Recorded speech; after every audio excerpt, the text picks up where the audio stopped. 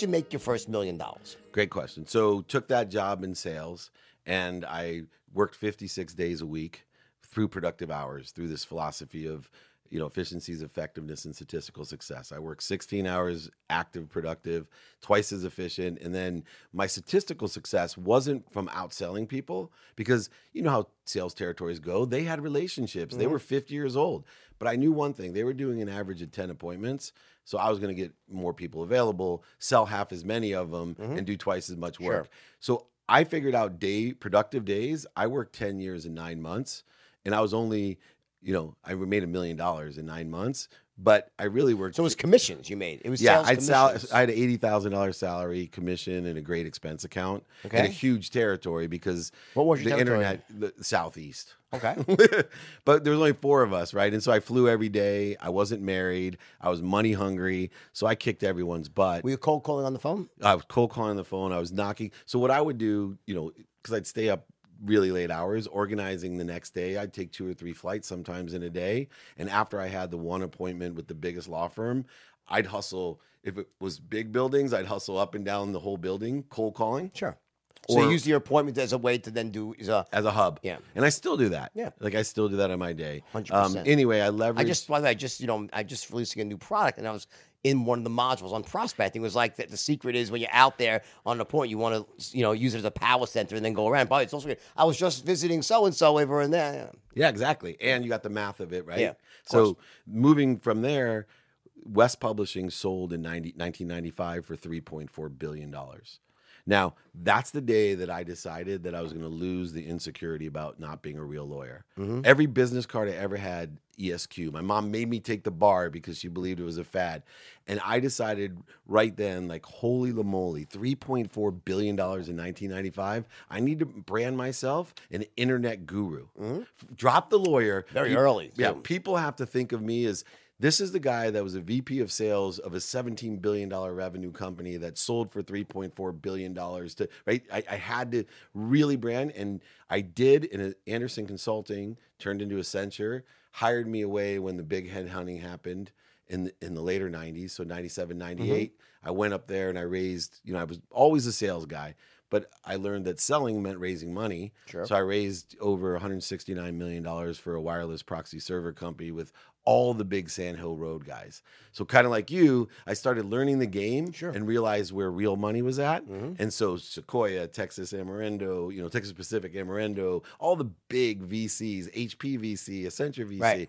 And people would stroke me back then $10 million checks after a sales presentation. It was no joke.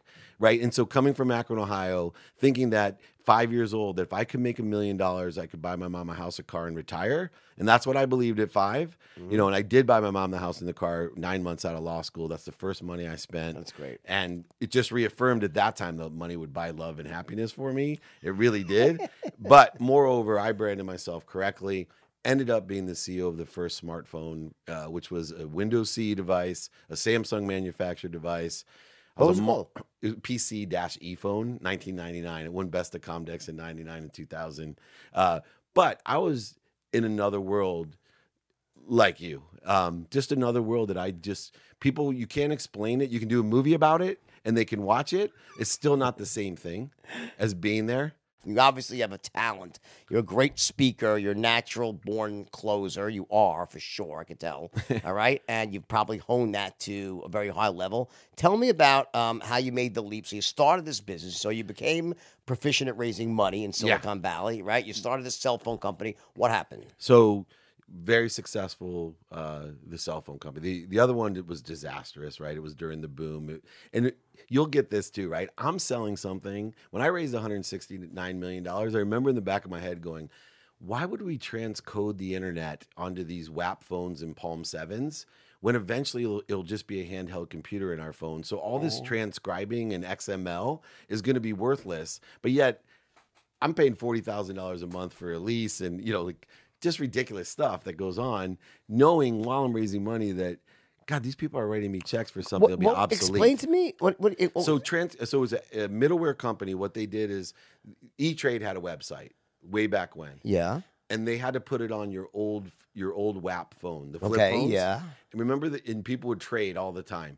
We were the company that transcoded it from HTML okay, I into got XML so okay. you could use it on a cell phone. Got it. But meanwhile, I knew the future, you know, just like I see technologies today, Sure. I'm like, this is short-lived. Mhm. Anyway, I moved to the other side of it, which was Got it. the handheld Got it. side. Because I saw a future in a handheld computer. And I was talking about this around the world as a young executive in the Silicon Valley, that convergence devices are the future. That's what we called smartphones, where you converge Sure. data and voice. And that's where I made a really good name for myself in the technology world, working with, you know, Windows and HP and of course Samsung. Samsung became the second biggest manufacturers of phone. This is How one about of- Apple? Any work with Apple? Or no? I did later on. Here's what's interesting for me is I didn't admit for years to people that I got fired. Right, I would tell people I semi-retired, and I got so lucky because I hooked up with Lee Steinberg and ran the most notable sports agency, and I had owned a golf course and a ski mountain and been a genius in technology stocks and real estate. But what I couldn't admit till I was older is I had outkicked my coverage when it came to actual knowledge. So Sarbanes-Oxley came out. We were a public company. I was a sales guy. I didn't know how to operate the second largest manufacturer of phones. You know what I mean? In America, Sure. I had no idea how to operate a business at that time.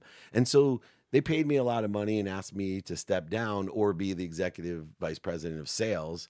Well, I had seen myself as a CEO now. Right. So there's no way I do that. And my investments were going so well that I just stepped into that and ended up, you know, meeting Lee Steinberg, Got it. who kind of So you cashed out of the whole tech thing, right? Yeah, exactly. And that was your big. How much did you walk away with in that whole experience? So I had over $100 million, and because I piled a lot into a golf course that became the 8th best golf course in the country. It was Sam Snead's only design course in Amherst, Virginia, called Poplar Grove. Okay. And so the mistake I made, I always say, I wrote a book called Game Time Decision Making based off of bad assumptions. So because I didn't ask for any help, because I was so ego driven and I knew everything, and you know we have great relatives around us that could help us, I really believed that I had all this equity, that at any time I could walk into my private bank and say, hey, I need $5 million. So I get into a lawsuit, huge ego. I'm spending all my cash to prove that I'm right in the lawsuit. I go to my private bank in 2007 at the end of the year, and I'm like, you know, I got lots of equity. Can I have $5 million? And they said no. And I literally, well, excuse me, I've been a, you know, literally member of this bank. What do you mean I can't? Well, we're not lending on those type of deals right now. They're too risky. You know, we're not going stated income. What We're was not the doing- LTV on this thing that you were looking to borrow? I had about 40. Well, I had about 40 million. Loan to value, by the way. Yeah. Sorry, loan to value for people, them. yeah. I had about 40 million equity in it Okay. myself. And Clear. 100, so 30. 120 okay. was the value. Yeah, so yeah, 33% of it was in equity. Yeah. They wouldn't lend you $5 million. They wouldn't This lend me $5 before million. the shit hit the fan, It though. was just starting to hit. The bank had hit the fan. That was the problem. Yeah. So they would rather own the property, and they were securing that. So then they sent me off to other people. Well, I had 33 homes, a golf course, a ski mountain. Things were moving really fast, and I was still spending money. So I didn't move quick enough to go get more money. So what happened was, as it was happening, other banks started tightening up. Sure. As 2008 happened, my properties were really going down, so my equity was a little bit shorter. The golf course and ski mountain were high risk, right? So they weren't going to take stated They weren't income. lending money to anybody. It was No, crazy. and so then I started to sell off. Once I started to sell off, nobody wanted to lend me money. Then I missed a payment or two. Now nobody in God's green earth wanted to raise me money, and it just spiraled. Now, meanwhile, I'm the CEO of the most notable sports agency in the world. They made the movie Jerry Maguire after the firm I'm running. Lee hired me because that of my movie. financial success. So, you know, 75% at the time of all athletes were going bankrupt about 2.5 years after they finished playing. He was using me as the icon to say, hey, look, our CEO is going to make sure that you're financially secure. I was terrified that I had to go tell him I was bankrupt because I was going to lose that job because I was worthless to him. Right, because he hired me to be a financial success. His last partner owned the Padres, right? I mean, eventually he owned the Diamondbacks at the time, Jeff Morad. I was panicked, but worse than that, man, you'll understand this. I had to go tell my mom I went bankrupt, but worse, I forgot to take her house out of. Oh, fuck. Yeah, so I lost her house. I had to tell her she was moving. Oh, my God. Jewish mom. I mean, that's a tough day. I'm sure she took it well. You know what? Surprisingly. It was amazing. I was terrified. I sure thought she she was did. gonna have a heart attack. Nah, Like, I'm sure she- remember Elizabeth, I'm coming. Yeah, you it know, doesn't Red surprise Fox. me at all. She looked at me without Yeah. blinking, just like, "Are you okay? Do you Yeah. need any money?" Yeah. It was, and that's where a switch came on my head. Is my mom's right. Mm. I'm lost. My mom would tell, maybe your parents did as well, throughout all the great success, you're lost. I'm really worried about you. You're lost. You're lost. My wife would say, you're lost. I don't care about any of this. And I'd look at him go like, what do you guys know about being lost? You made $17,000 a year being a 10th grade teacher and filling up turnstiles at the 7-Eleven. But I wanted to find what my mom had. And that was the second journey. But I wanted to do it different. I wanted to make a ton of money and show people that you can be a good, kind person, and you just have to really challenge yourself to do good and make a lot of money. And, without manipulation, overselling, back end selling, just good selling.